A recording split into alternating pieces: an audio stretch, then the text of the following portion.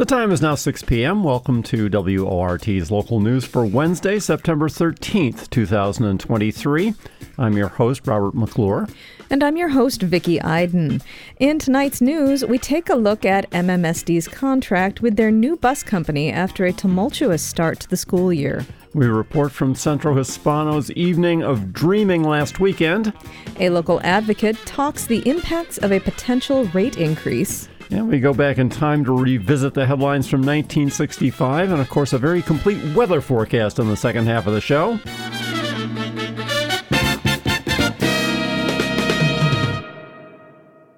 Good evening, this is Rob McClure and Vicki Iden bringing you your local news live from the WORT studios on Bedford Street in downtown Madison. Here are the headlines for this evening.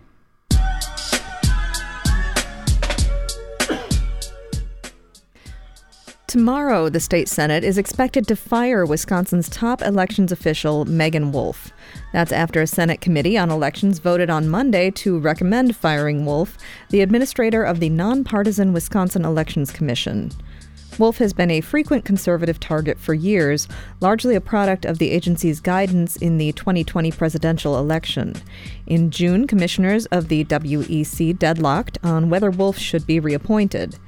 Even though the Senate is slated to hold the vote and Dane County GOP officials have been reportedly ordered to clear their calendars to attend tomorrow morning, reports the Milwaukee Journal-Sentinel, the Senate doesn't have the power to fire Wolf. That's according to the legislature's own nonpartisan counsel, who have advised that the Senate lacks the authority to fire her without a mandate from the Elections Commission. And a recent Supreme Court ruling that was used to uphold past conservative control of other policy boards could work in Wolf's favor this time, giving her the ability to stay appointed indefinitely. Meanwhile, Republicans in the state assembly are scheduled to vote tomorrow on a proposal for a nonpartisan redistricting process. Republicans have long opposed Democrats' proposals for nonpartisan redistricting, but the prospect of Democratic lawsuits before a state Supreme Court, now with a liberal majority, could mean that there is now traction for a bipartisan path forward to throwing out the state's current maps. This comes as Assembly Leader Robin Vos continues to threaten an impeachment process against Justice Janet Protasiewicz, the state's newest Supreme Court justice, over her repeated statements during the spring campaign that the state's current voting maps are rigged. Recently, Protasiewicz released a letter showing that the state's Judicial Commission rejected complaints that she had violated any judicial code of ethics. Speaker Vos announced today he would appoint a panel of retired Supreme Court justices to decide the impeachment question. According to numerous studies, Wisconsin's current voting district maps have the highest efficiency gap, as it's called, in the country, meaning Republicans overperform in elections. While the state is nearly evenly divided between Democrats and Republicans, Republicans control 2/3 of the seats in the Senate and nearly 2/3 in the state assembly. And in a separate layer of complexity for the new state Supreme Court, Protasiewicz has recused herself from a lawsuit that seeks to block lawmakers from starting impeachment proceedings against her. The suit names the Wisconsin State Assembly and Assembly Leader Robin Vos. It alleges that the threatened impeachment of justices violates the Wisconsin Constitution and restricts judicial independence, separation of powers, and the rights of voters. Well, if you follow the weather like I do, you might have noticed noted that there were water spouts over Lake Michigan today, and some warnings were issued for them, both by the National Weather Service and other bodies as well. The National Weather Service is warning boaters and other lake goers to keep a wide berth from any water spouts, the motion of which can be hard to predict, the Milwaukee Journal-Sentinel reports. So, experts suggest you should you spot one, you should head away from it at a 90-degree angle. Water spouts are uncommon in Wisconsin, but they do occur most often in the autumn when, like today, water bodies remain warm while the air above them cools. Wisconsin residents had nearly a 25% increase in falls at home that cause injury, according to state health officials. This big increase over a 3-year period is especially concerning because Wisconsin already has more than double the national average of fatal falls in adults over 65, reports the Wisconsin State Journal. Experts believe that the high rate in Wisconsin is related to greater use of alcohol, which is especially dangerous when mixed with other drugs. Other individual factors are loss of balance, fatigue, poor vision, and icy winters.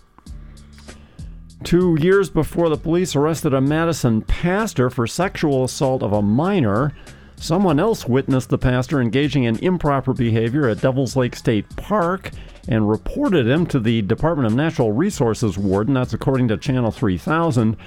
The DNR reportedly handed the case over to the Middleton Police Department, who interviewed the suspect, then a pastor at the Midvale Baptist Church and manager of a daycare center. The police department did not contact the witnesses to the incident at Devils Lake, nor did the department file a report with the DNR. The case was essentially closed until a parent with a child at the child care center charged the minister. Now, 2 years later, the pastor resigned his position at the church, and the Department of Children and Families has revoked the license of the child care center. The principal of La Follette High School was attacked and injured by a student last Friday, reports NBC 15. An 18-year-old student reportedly hit the principal in the head, pushing him against a locker and threatening to kill him. According to the complaint, the precipitating factor was the student hearing his name called repeatedly over the school loudspeaker. The principal was taken to UW urgent care and was diagnosed with a concussion. The student has been charged with substantial battery and disorderly conduct. A spokesperson for the school district tells Channel 27 that they are investigating but currently unable to comment further. And Sister Cindy, a TikTok-famous evangelical street preacher, will visit Madison next Tuesday as part of her Ho No Mo campaign, reports the Daily Cardinal. Sister Cindy, as she is known to her social media followers, uses a loud and provocative style characterized by anti-gay rhymes and threats of eternal damnation. The Daily Cardinal reports that the sister, who has more than 420,000 followers, will visit several Wisconsin college campuses. "Get ready, Wisconsin," she said via TikTok, strongly emphasizing the sin in the state's name. And those are today's top stories. Now on to the rest of the day's news.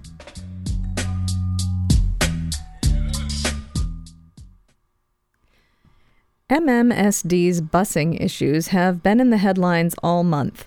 Everything from driver shortages to delays that left students without transportation for hours. WORT got a hold of the papers, signed in May, outlining a 5-year contract between the district and First Student Incorporated, a national bus service company. WORT news producer Faye Parks has the story. Last May, the Madison Metropolitan School District signed a contract with a new school bus company in an effort to save money and address the bus driver shortage. WORT reporter Zoe Sullivan obtained the contract through an open records request. First Student's bid was the lowest of 3 possible contractors at $81 million. The district's previous contractor, Badger Bus, pitched almost $82 million. Last spring, Cedric Hodo, MMSD's Executive Director of Building Services and Operations, told the Cap Times that they believe First Student is best equipped to handle the district's shifting transportation schedule. Madison middle schools, after years of talks, now start later in the day, and that requires a 2-tier schedule. At the time, Hodo said that First Student was the most likely candidate to have enough drivers, in spite of an ongoing nationwide shortage. WORT has reported on bus driver shortages in the past. 2 years ago, MMSD and former contractor Badger Bus posted on social media to look for 30 new bus drivers, just a month before school started. Middle school start times were an issue back then, too. The former public information officer at MMSD said, So they've been working on this sort of complex puzzle of how can we consolidate routes while staying within bus capacity limits.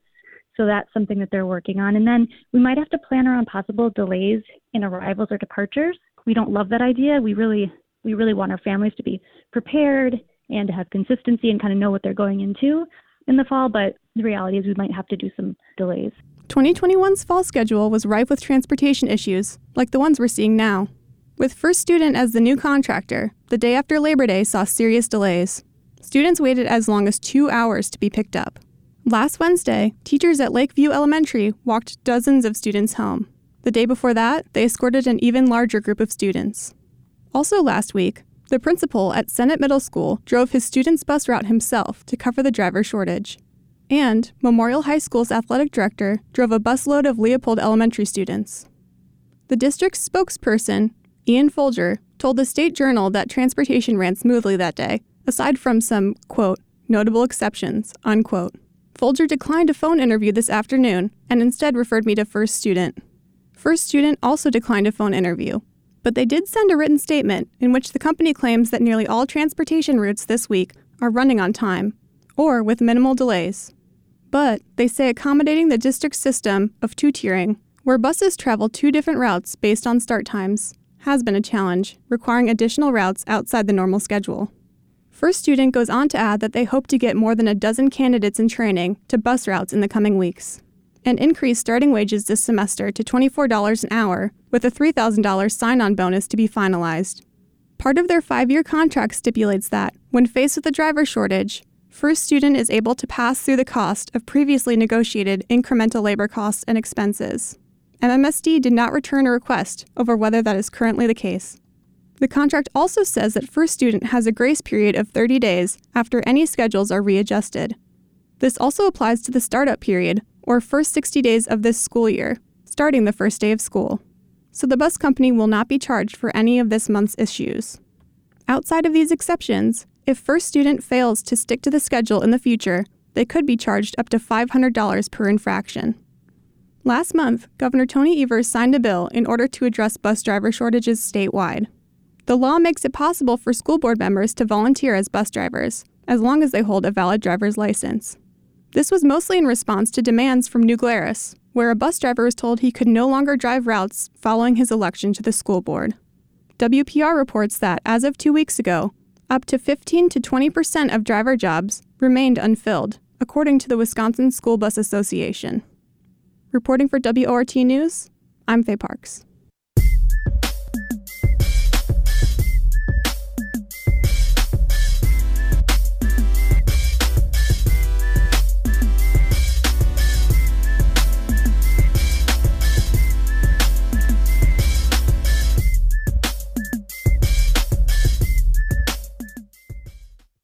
The time is now 6:18, and you're listening to the live local news on WORT.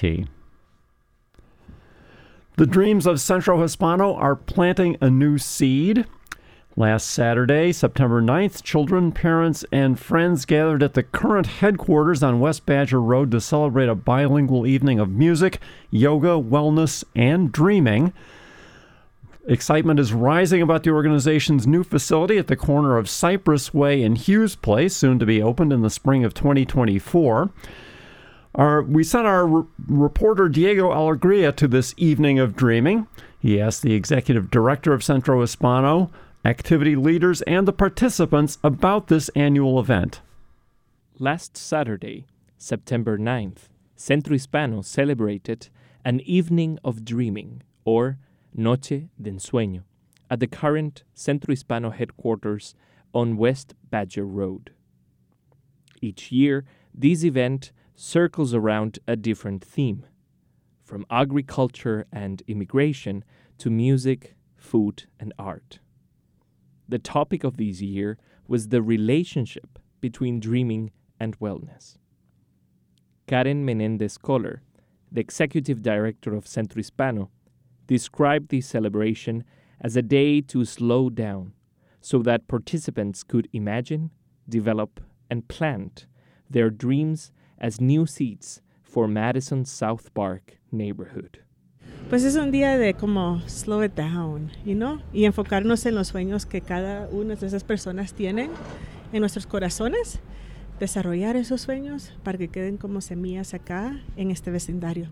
Centro Hispano invited Tia Lia's neighborhood and people's yoga all the way from Los Angeles, California, to stage this musical, introspective, and communal experience.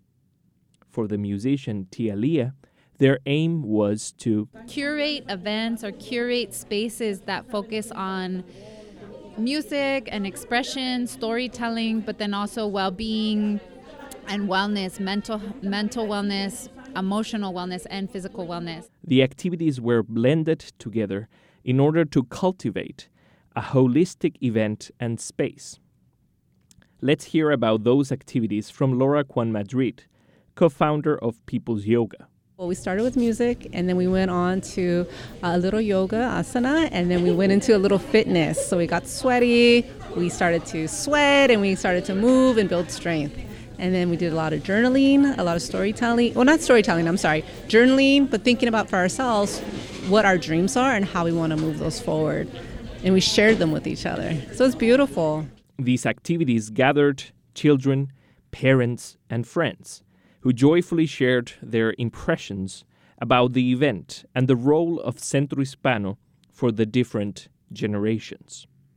Karen, a participant, described this evening as a learning experience, especially for her niece. It taught her to voice and share her identity in a safe, welcoming, and comfortable space. My favorite part was definitely sharing our dreams and just seeing my niece, who is 9, and teaching her how to be vocal and how to create a space for herself, and her knowing that we have spaces like this. Other participants, like Jerry, enjoyed the physical activity fostered by this event. Tratamos de ejercitar, creo, un poquito el cuerpo. Yolanda even shared her dream to WORT, a dream that emulates the communal spirit of Centro Hispano. Me gustaría seguir soñando con estar aquí, estar conviviendo con las personas, conociendo más gente. Me sentí muy bien. Accessibility was also a topic raised and praised by many participants.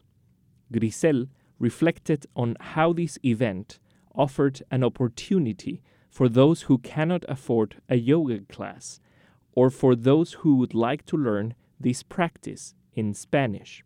Creo que tener esta actividad, lo cual no se ve mucho en nuestra comunidad, es algo muy bueno porque hay personas como yo que no tienen a lo mejor la parte financiera para poder tener una clase de estas y tener esta oportunidad de hacerlo bilingüe también en un espacio como Centro que es muy bienvenido a la comunidad, se siente muy bonito.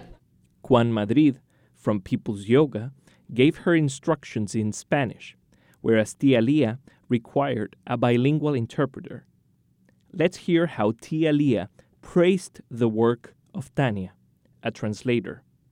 Tania reflected on the role of listening, a motif that also permeated this event. Having translation, especially Dania, because was so focused and centered and grounded and a professional, was amazing. She didn't just translate the words. Dania also translated the feeling.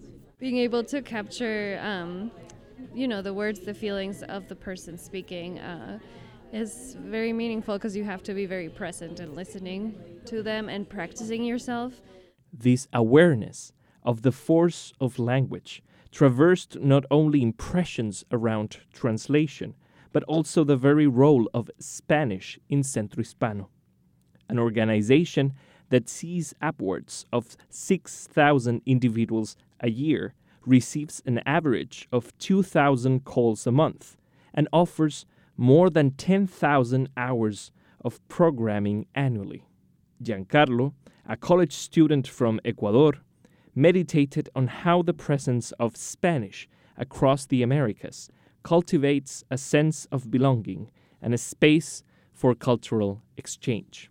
Me agrada la idea de que exista lugares como el Centro Hispano donde la gente latina puede venir a saber de su cultura. Ya saben que el español se maneja en todo Sudamérica, Centroamérica, entonces son muchas culturas y se habla un idioma. Me parece muy, muy integrador. The event came as Centro Hispano is seeing some dreams become reality.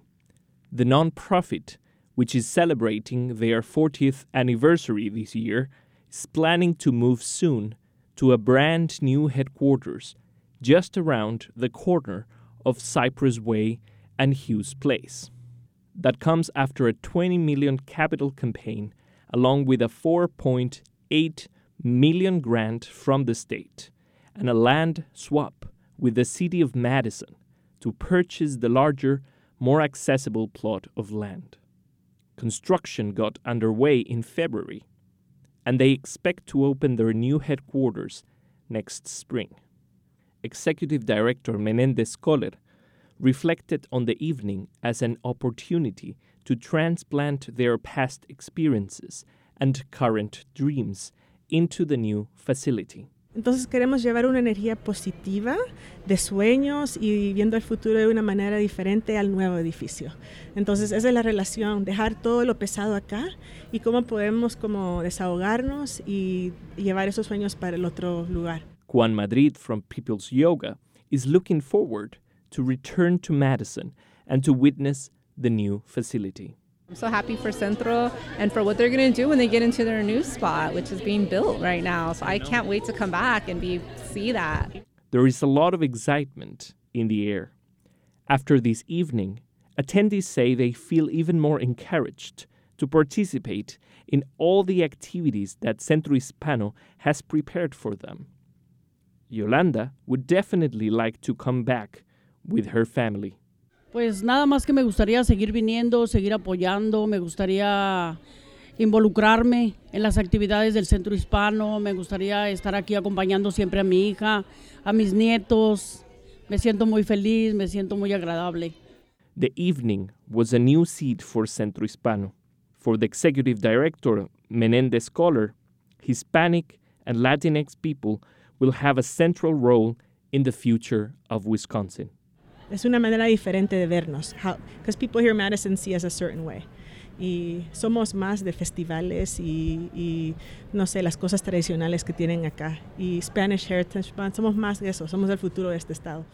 Reporting for WORT, I'm Diego Alegría. It's now 6:27 p.m. and you're listening to the live local news on WORT. The debate over the future of Social Security continues in Washington. But elsewhere in the country, senior organizations say those who rely on the program, or will in the future, should be able to share their thoughts too. A public engagement initiative in Wisconsin is providing that platform.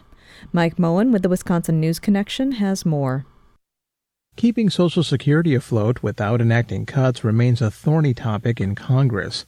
As those debates continue to unfold, Wisconsin residents have a chance to express their views about this safety net, including an event this week. AARP has been holding informal gatherings around Wisconsin, providing details about the long-standing program, the latest developments about its future, and how residents would like to see it handled. Martin Hernandez with AARP Wisconsin says these sessions are meant to provide a relaxed atmosphere that allows participants to discuss a hot-button issue without the political tension often connected to it. There's so much rhetoric going from both sides, and we really want to just present the facts. He says they're especially trying to engage with workers in their 40s and 50s who will eventually rely on the program. Social Security is popular with voters, but lawmakers are divided on how to maintain it amid forecasts that its funds will run out in a decade. Some Republicans have been criticized for floating potential cuts amid their calls for tighter spending. The listening session tour will visit the Brewing Project in Eau Claire tomorrow evening from 5 to 7. Similar events will be held in Appleton and Madison later this month. So far, Hernandez says a common topic has been who is paying into Social Security and how it's often described as an earned benefit for most workers made possible by deductions from their paychecks. So it's not just this obscure pot of money that's hanging out there. It's their money that they've been paying into. AARP says more than 1 in 5 Wisconsin residents receive Social Security benefits. The program also keeps 264,000 state residents, 65 and older, out of poverty. While there's been controversy over the rhetoric surrounding proposed cuts, there have also been efforts to find solutions through bipartisan commissions. Democrats want to raise taxes on the wealthy to help boost the program, an idea Republicans oppose. This is Mike Moen for Wisconsin News Connection. Find our trust indicators at publicnewsservice.org.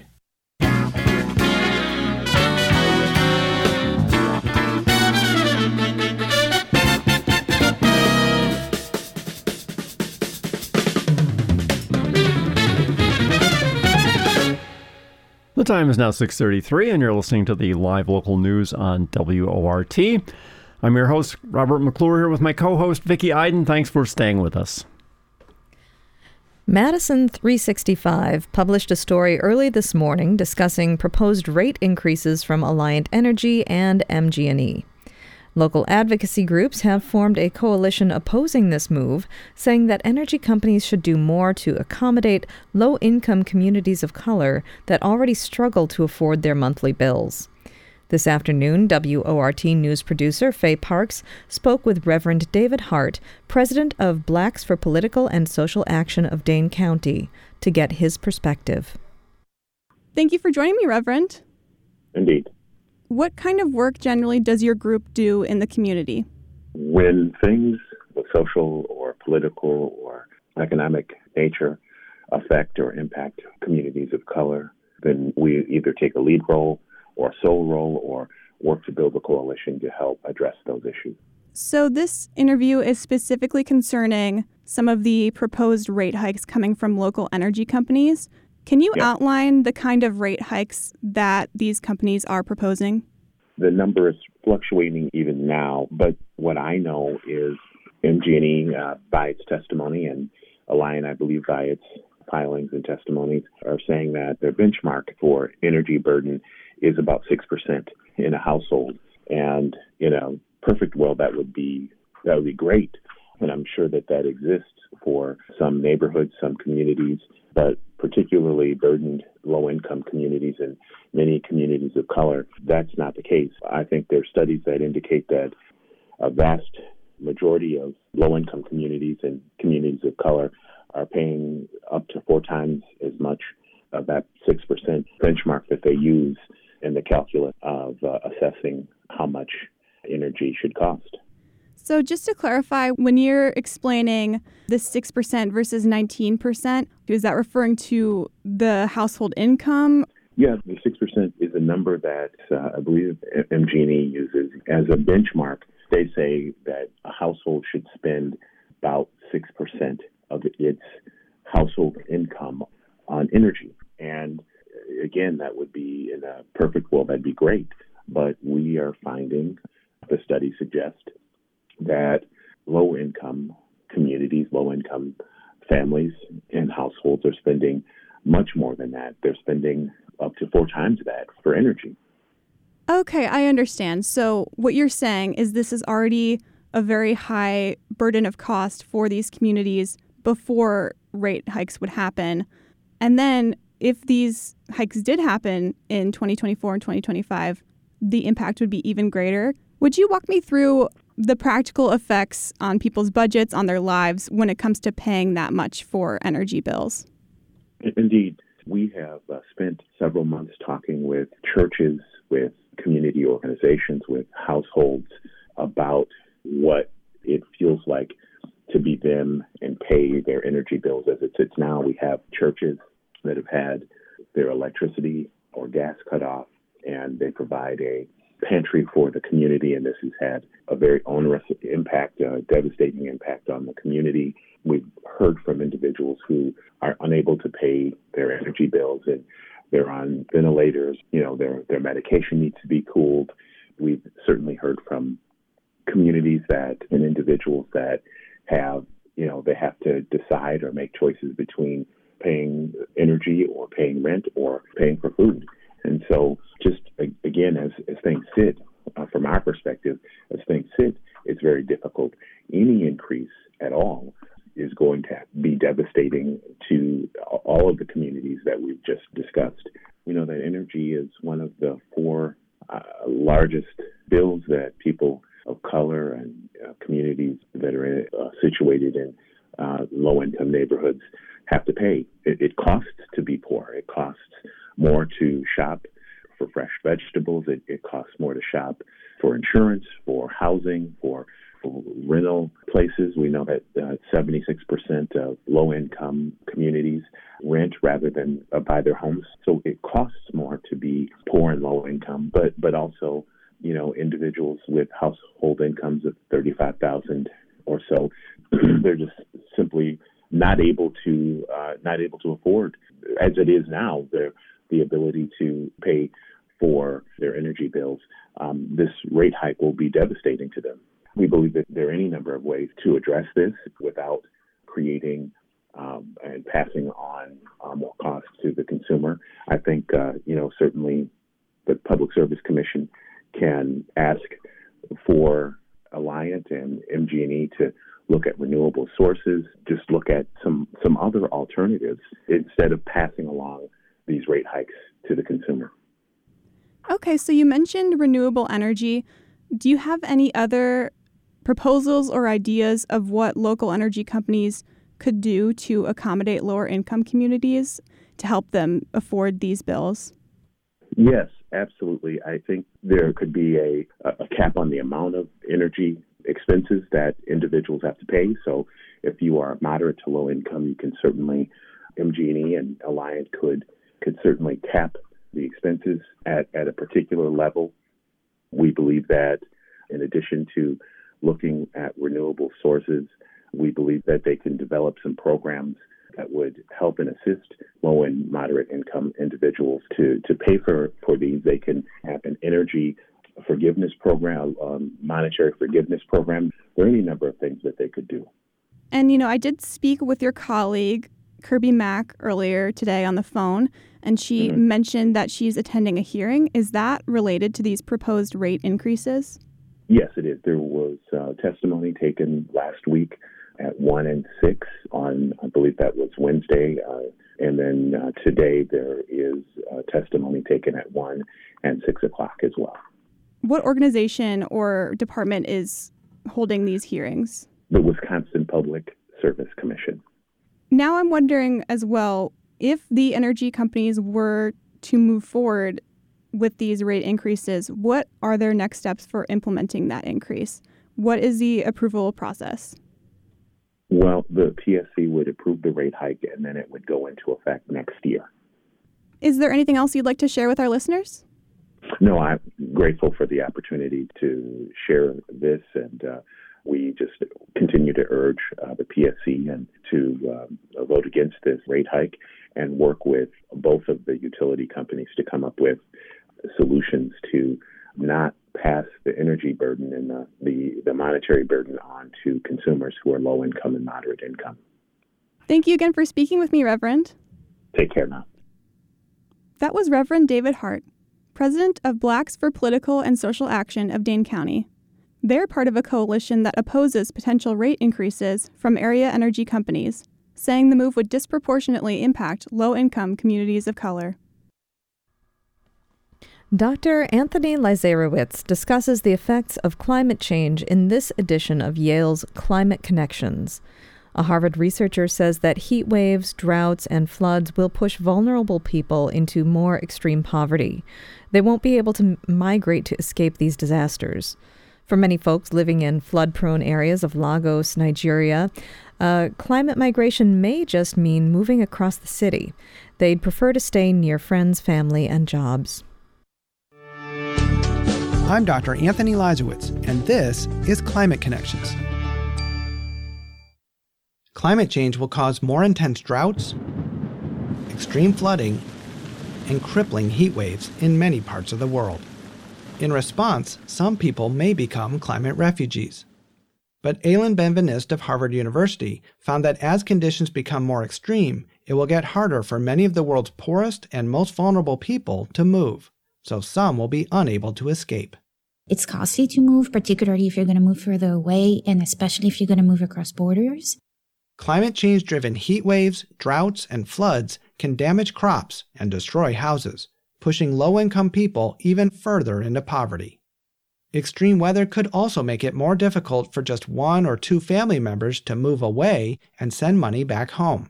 What that means is kind of a double whammy. You have climate change impacts in origin communities in those locations, but you also have limited options of having access to credit that is being sent back to origin communities because migrants are not being able to leave in the first place. So Benveniste says that as much as the world is focused on climate refugees, we also need to pay attention to people who cannot afford to escape climate disasters at all. In the huge coastal city of Lagos, Nigeria, rising seas and more extreme storms put millions of people at risk of flooding. And so I was expecting that people would want to move, especially when I was talking to young people. That's Susan Ako of the German Institute of Development and Sustainability. While a graduate student at the State University of New York College of Environmental Science and Forestry, she surveyed about 350 Lagos residents. She asked about their experiences with flooding and if they'd consider moving in response to the threat. More than 2/3 said that they're willing to relocate. But most of those who said that they'd consider moving did not want to leave Lagos. Many have family, friends, and jobs there. Over half of the people who I surveyed, they expressed intentions to relocate within the city. Ako says there are lots of news stories about how climate change will increase migration to the U.S. and Europe. But her research indicates that many people, if given a choice, would prefer to move to safer areas nearby. So she says it's important for cities to work to prevent flooding and to support people who need to move but want to stay close to home. Climate Connections is produced by the Yale Center for Environmental Communication. To hear more stories like this, visit climateconnections.org. And it's time now for the most comprehensive weather report on the airwaves with WORT weather guru, Rob McClure. Well, no water spouts around here today, but yesterday's evening's thunderstorms might have taken some of you by surprise. I have to admit, I was surprised to hear as much thunder as I did yesterday. I did mention on the Monday morning forecast that we'd likely see showers popping up late yesterday, given the strength of the upper impulse that was traveling down and around the upper trough that was overhead. But the cells were definitely more vigorous than I was expecting, especially since the sun was going down at that point and the storms were partly being driven by surface heating. Radar analysis showed the storm tops were up at about 20,000 feet, which was consistent also with model sounding data yesterday. The soundings did also indicate, though, a freeze level up at about 8,000 feet, so that left a good 10,000 feet or more of glaciated vertical distance for lightning generation, thus the thunder we heard. The moisture left behind by the storms, about 0.2 of an inch here in the city of Madison, helped low clouds and fog to develop around here during the overnight hours last night. And, of course, those hung on this morning to keep us socked in. We gradually mixed our ceilings upward and broke out the blue skies during the midday hours, but with light winds under the center of the surface high-pressure cell and similar low-level moisture profiles going through this coming overnight, we may see some fog or low clouds set up once again.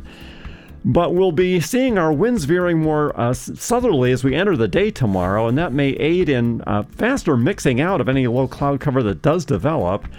And that will start us on the end of the week warm-up that I was previewing on the Monday morning forecast, taking us towards 70 tomorrow after today's October-ish 65-degree high temperature, possibly into the mid-70s on Friday. There has been something of a shift in the slightly longer range prognosis, though, since the Monday forecast, and that's reflected in the water vapor image of the continent that we have linked on the WORT weather webpage this evening. The 3-day loop there shows you, among other things, that strong burst of upper winds diving down and around the upper trough over us yesterday and popping up the line of thunderstorms that passed through here. But further out to the west and north, you can see a low-pressure circulation swirling southeastward across northern Alberta. That approaching feature, rather than passing on a more northeastward trajectory as Monday's maps had it, is going to cleave off just a limited chunk of the warm air dome that's out over the west coast and bring it in here rather than allowing the more extended warm-up of the full ridge to approach us from the west. So we're likely to see a distinct cold frontal passage occurring late Friday or early Saturday, which may then linger in the vicinity of the front, nearby us to the south and east on Saturday, inducing cloud cover and possible showers. Temperatures won't cool drastically behind the front, but between modest cold air advection and cloud cover on the day Saturday, high temperatures are likely to struggle to get past 70 both of the weekend days. We will warm with another brief round of upper ridging as we get into the first few days of next week, with another cool-off then following after Wednesday.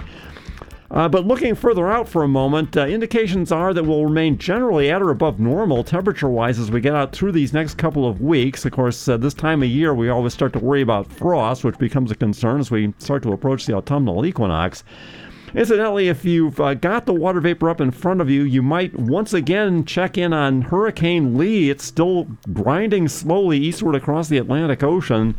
Slightly diminished in strength from cooler waters underneath it, but still a Category 2 storm at this time and expected to turn northward inside of Bermuda and eventually make landfall late Friday up in the vicinity around the Bay of Fundy, so that still may be something of a problem up there. But back to more immediate concerns. Tonight, skies will continue to clear over the coming hours, with temperatures dropping to the mid or upper 40s by dawn on light northerly winds, which will decouple to near calm during the overnight. Fog is likely to develop in the river valleys and perhaps more thinly in some of the other areas, possibly just some low clouds otherwise as we get on towards dawn. Tomorrow, any fog or low clouds should mix out fairly quickly, leaving generally clear skies for the rest of the day. Temperatures will respond to 70 or so on increasing south to southeasterly winds coming up to 4 to 8 miles per hour. Temperatures will drop to the low 50s overnight on light southerly winds with a little more than passing high clouds otherwise. And Friday should begin mostly clear with clouds increasing through the day, especially in the afternoon as the cold front starts to approach from the northwest. Temperatures will reach the low to mid 70s, possibly a little warmer than that in spots that might stay a little bit clearer longer into the day to the southeast of Madison. Temperatures will hold in the upper 50s through the overnight, with showers becoming increasingly likely towards Saturday morning. I think those will be widely scattered.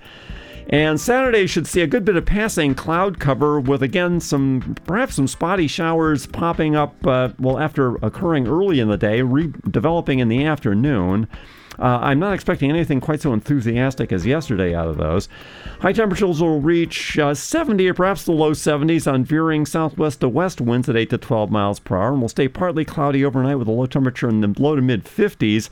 And Sunday should be sunnier, but northerly winds at 5 to 10 miles per hour will keep us in the 70-degree range that day.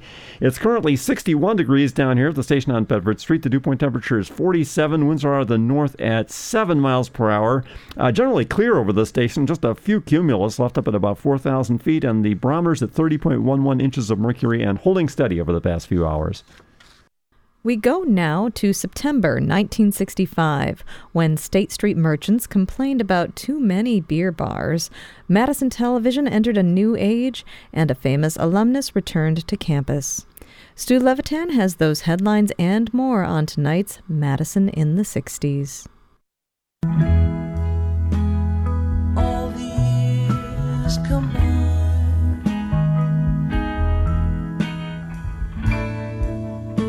they melt into a dream.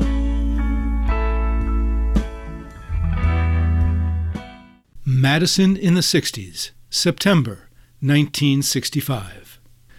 The month opens with a new effort at collective action by State Street merchants who organized to fight beer-based bad behavior. They form the Campus Area Improvement Association to oppose any new beer bars west of Gorham Street. There are already 7 such bars on State Street between Gilman and Murray Streets, and a total of 14 within easy walking distance of State Street. Catering to the 18 to 21 crowd, and thus attracting teens from towns with a higher drinking age, the bars also require lots of law enforcement resources. Weekend nights, 4 officers walk a beat in just the 500 to 700 blocks. Football weekends, the force is doubled. Furrier Stanley Hirschleder, the association's president, has had enough. We're completely fed up with drunkenness, the rowdiness, the broken glass, and the drag racing, he says, and it has got to the point where it is not safe for persons to walk on some of the side streets. Within a week, membership is up to 350 and growing. city officials take notice and adopt an ordinance forbidding minors from possessing open containers of beer when not accompanied by parents. The City Council also unanimously rejects applications for liquor licenses from 3 restaurants, even though none is a beer bar.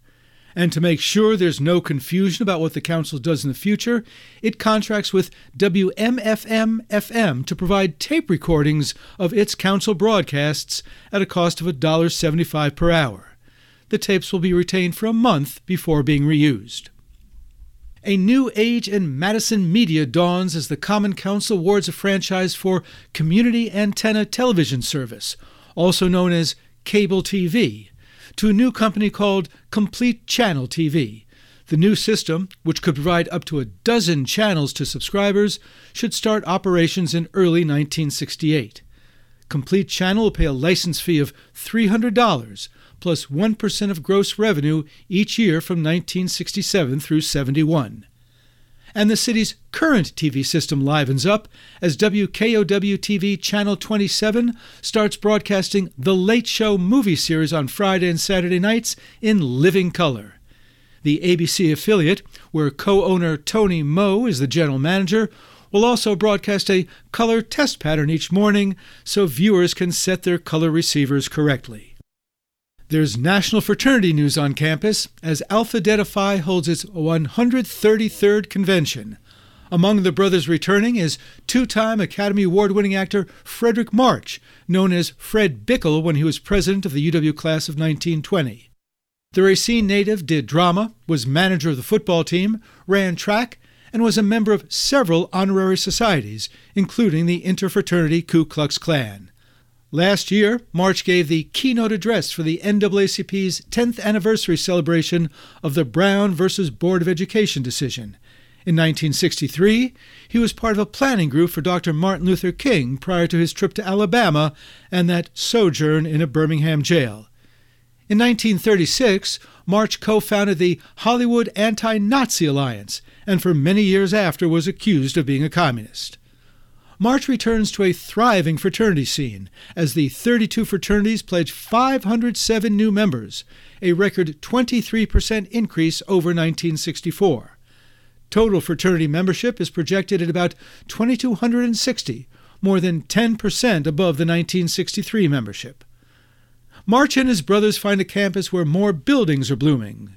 The $4.5 million 12-story Twin Towers of Ogg Hall, the last of the 3 high-rise dormitories, opens in the 700 block of West Dayton Street. Home to 960 male undergraduate, it comes with a tunnel, connecting it to the also newly opened Gordon Commons, with its 6 large dining rooms and kitchen facilities to feed 3,000. The dorm is named after Frederick Austin Ogg, veteran member and chair of the Political Science Department in the first half of the century.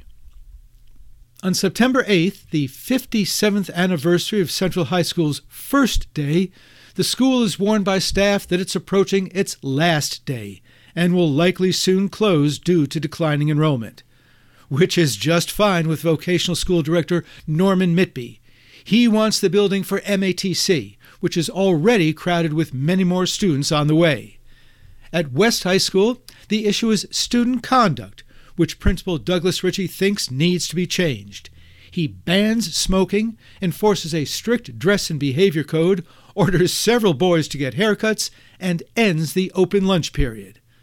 On the Near East Side, a possible sign of improved race relations. Lapham School Principal Carl Liebig tells a team of consultants looking into the local human relations situation that there was great unease when a black family moved into the neighborhood 6 years ago, but that the black parents are today co-presidents of the PTA. Still, Madison has barely a handful of blacks among its 1,500 teachers. Superintendent Robert Gilberts tells the consultants he's trying to hire more, but they are in such high demand, and Madison's pay is so low that recruitment is difficult. The board also votes to have school children bring home a sealed envelope containing a list of fallout shelters. The shelters in the public schools can accommodate only 14,129, less than half the total enrollment, and City Civil Defense Director Richard Wilson thinks parents need to know what other protection is available. Local labor has lots to celebrate as it marks its day on the 3rd. Of the 113,100 job-seeking adults in the Madison-Dane County market, there are only 1,800 unemployed, a rate of 1.6%, far below the national rate of 4.4%. And the extended Madison community suffers its first Vietnam casualty on September 27th, when Army Captain Humbert Rocky Versace, 28, is executed by the Viet Cong in reprisal for South Vietnam's execution of 3 communist sympathizers. An airborne Special Forces intelligence officer, Versace was captured in October 1963. He was the son of a career military man stationed at Truax in the late 50s and living at 5110 Flambeau Road while Versace was at West Point. Versace was going to study for the priesthood with the Maryknoll Fathers when his Army commitment was over, so his family asks St. Paul's University Catholic Chapel to offer the Mass of St. Martin for him. The service is sparsely attended and draws no anti-war protesters. And that's this week's Madison in the 60s. For your award-winning, listener-sponsored WORT News Team, I'm Stu Levitan. And that's it for us. Thanks for listening this evening. Your headline writer was David Aarons. Your reporter was Diego Alegría. Special thanks also to Wisconsin News Connection's Mike Mullen and Dr. Anthony Leisowitz. Special thanks to feature contributors Stu Levitan. Lauren Hicks engineered tonight's broadcast. Faye Parks produced it. And Charlie Pittman is the news director at WORT. I'm your host, Robert McClure. And I'm your host, Vicki Iden. Stay up to date with the WORT Local News Podcast. Subscribe wherever you get your podcasts. Up next is Query, followed by This Way Out. Have a good night.